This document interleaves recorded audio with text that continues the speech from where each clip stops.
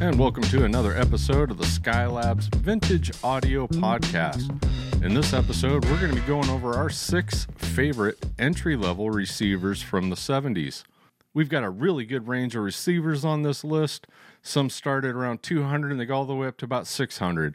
They're all within about 6 watts of each other. All of these have the sound quality, build quality, and repairability I think you're looking for when purchasing a stereo. So hang out with us as we get into our list of the 6 best entry-level receivers from the 70s. Thanks for listening. And kicking off our list in the number 6 position, we've got the Sony 6036. And the Sony STR 6036 was manufactured between 1971 to 1974. And we've got a whopping 14 watts per channel with this receiver. Do not let that fool you. The difference between 14 watts and the largest wattage receiver on this list at 20 is really almost nothing.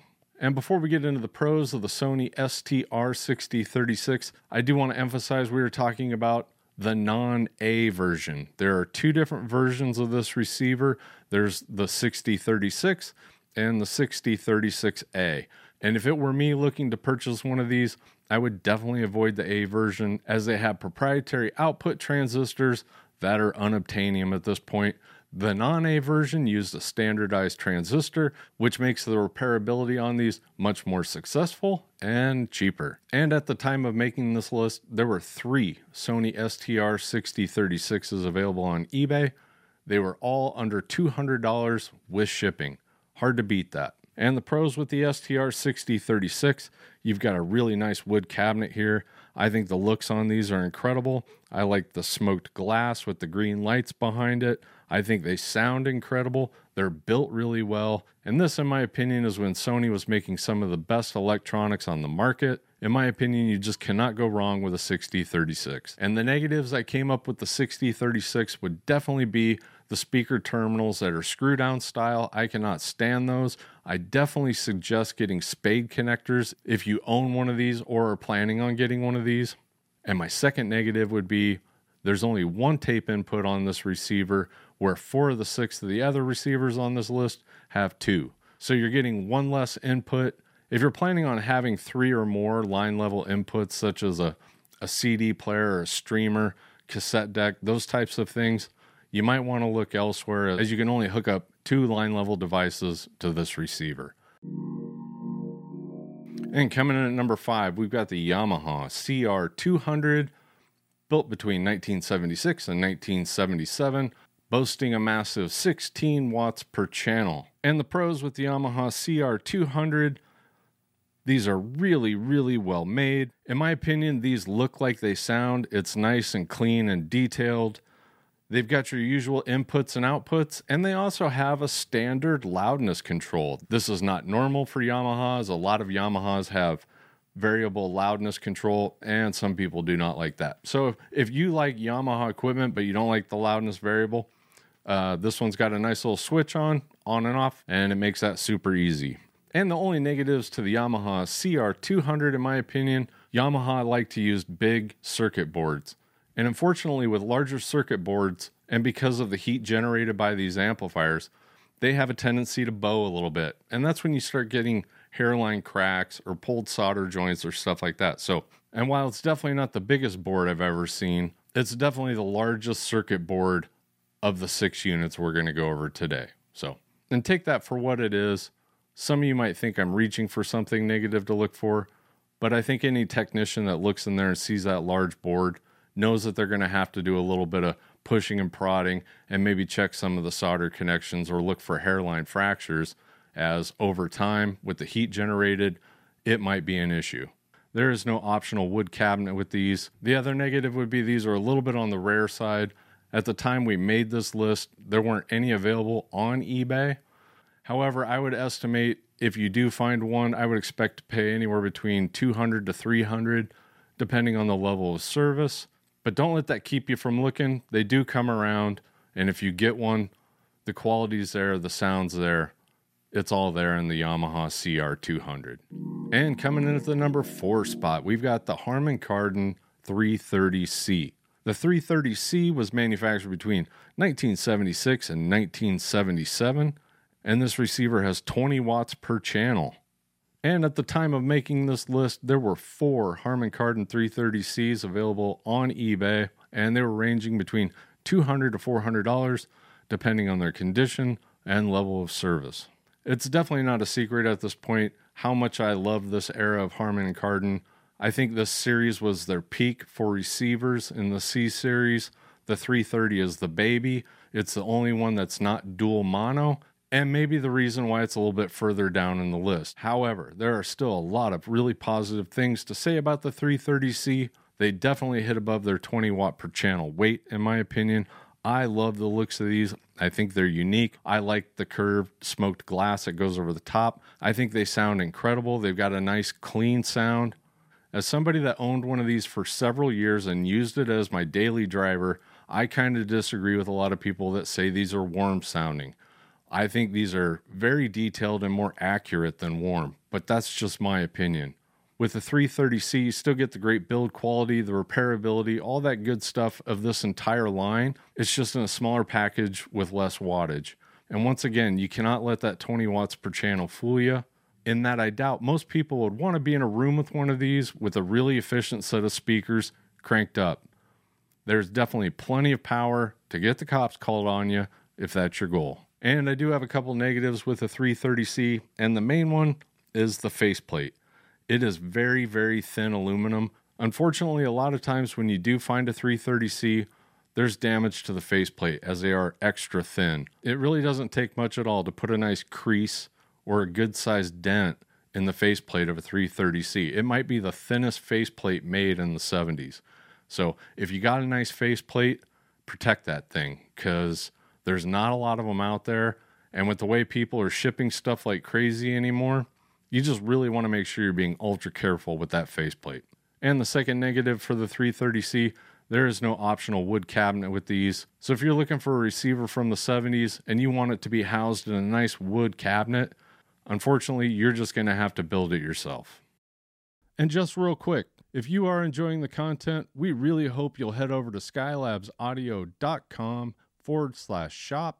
There you'll find lots of really cool Skylab shirts, Grado products, custom speaker stands, and vinyl accessories. We are always adding new items to the store, so please check back often, and we thank you very much. And coming in at number 3 on our list, we've got the Sansui 350A. The 350A was manufactured between 1970 and 1974. Like the Harman Kardon before we just talked about, it has 20 watts per channel. And at the time of making this list, there were 3 available, anywhere between $300 to $400. And the pros for the 350A would be they've got a really nice wood cabinet. They're laid out really well. For those of you out there that like the warmer sound, definitely check out a 350. All the components on the inside are easy to access. That's always a good thing for technicians and cuts down on repair costs.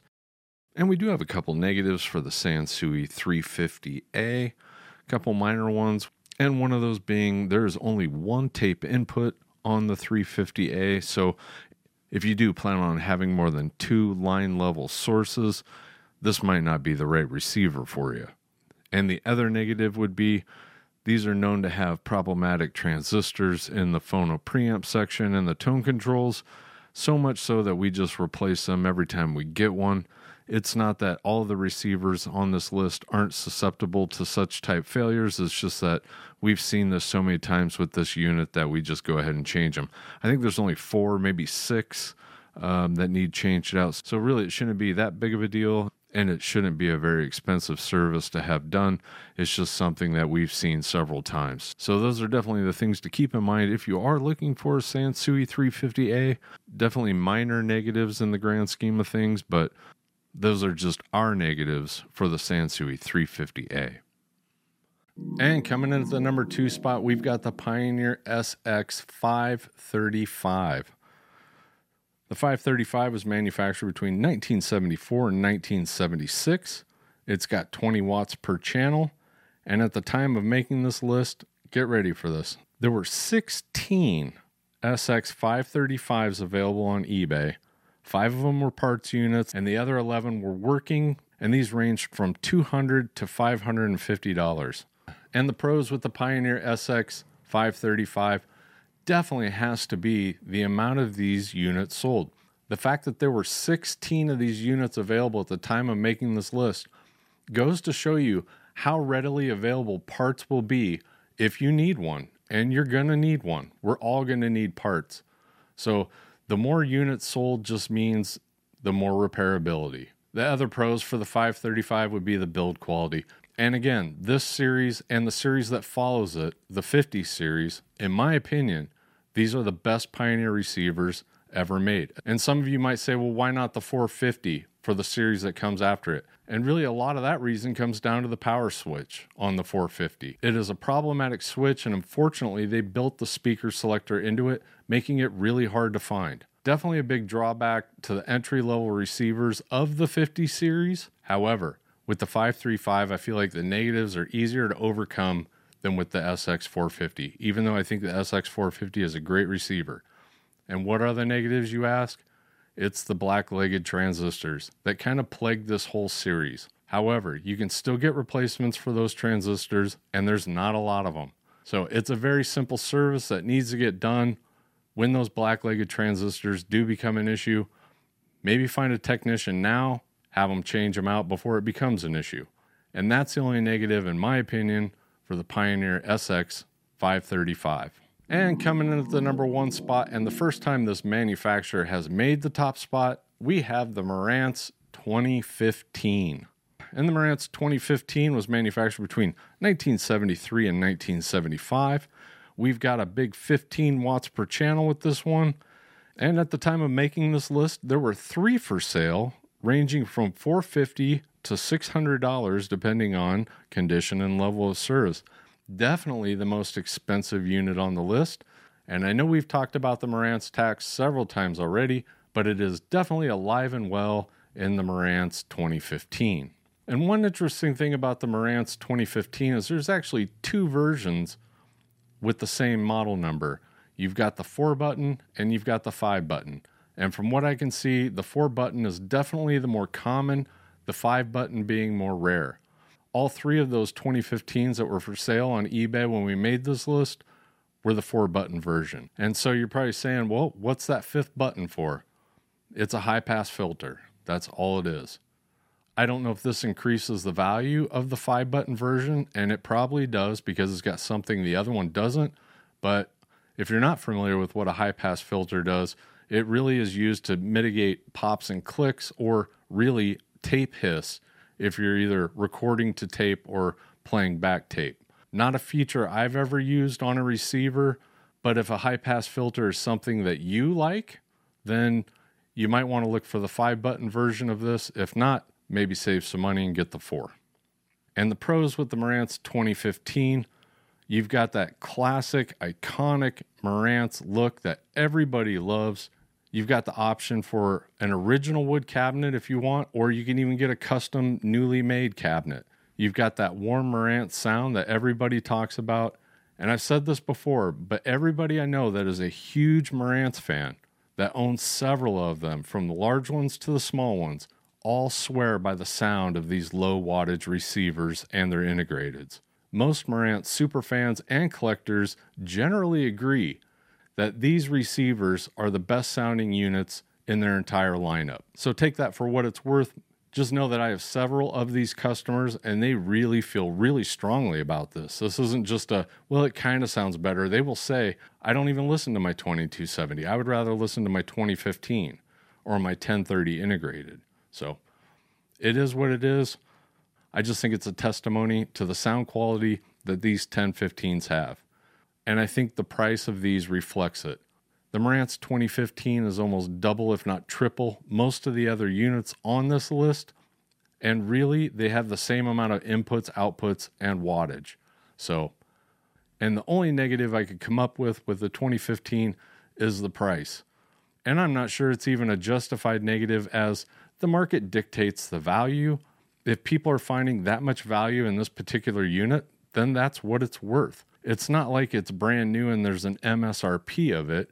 Everybody's demand of a 2015 is what's causing them to sell for $600. So why I'm going to go ahead and put it in the negatives for the 2015, I really don't think it's justified, but it is what it is. That's our list for our favorite entry-level receivers from the 70s. And thanks for checking out another episode of the Skylabs Vintage Audio Podcast. Make sure to subscribe to the channel so you don't miss any of our future episodes. Also, if you enjoy the episode, like to support the channel, head over to skylabsaudio.com/shop. Lots of really cool t-shirts, platter mats, Grado products, all kinds of good stuff there. Go check it out, and we appreciate it.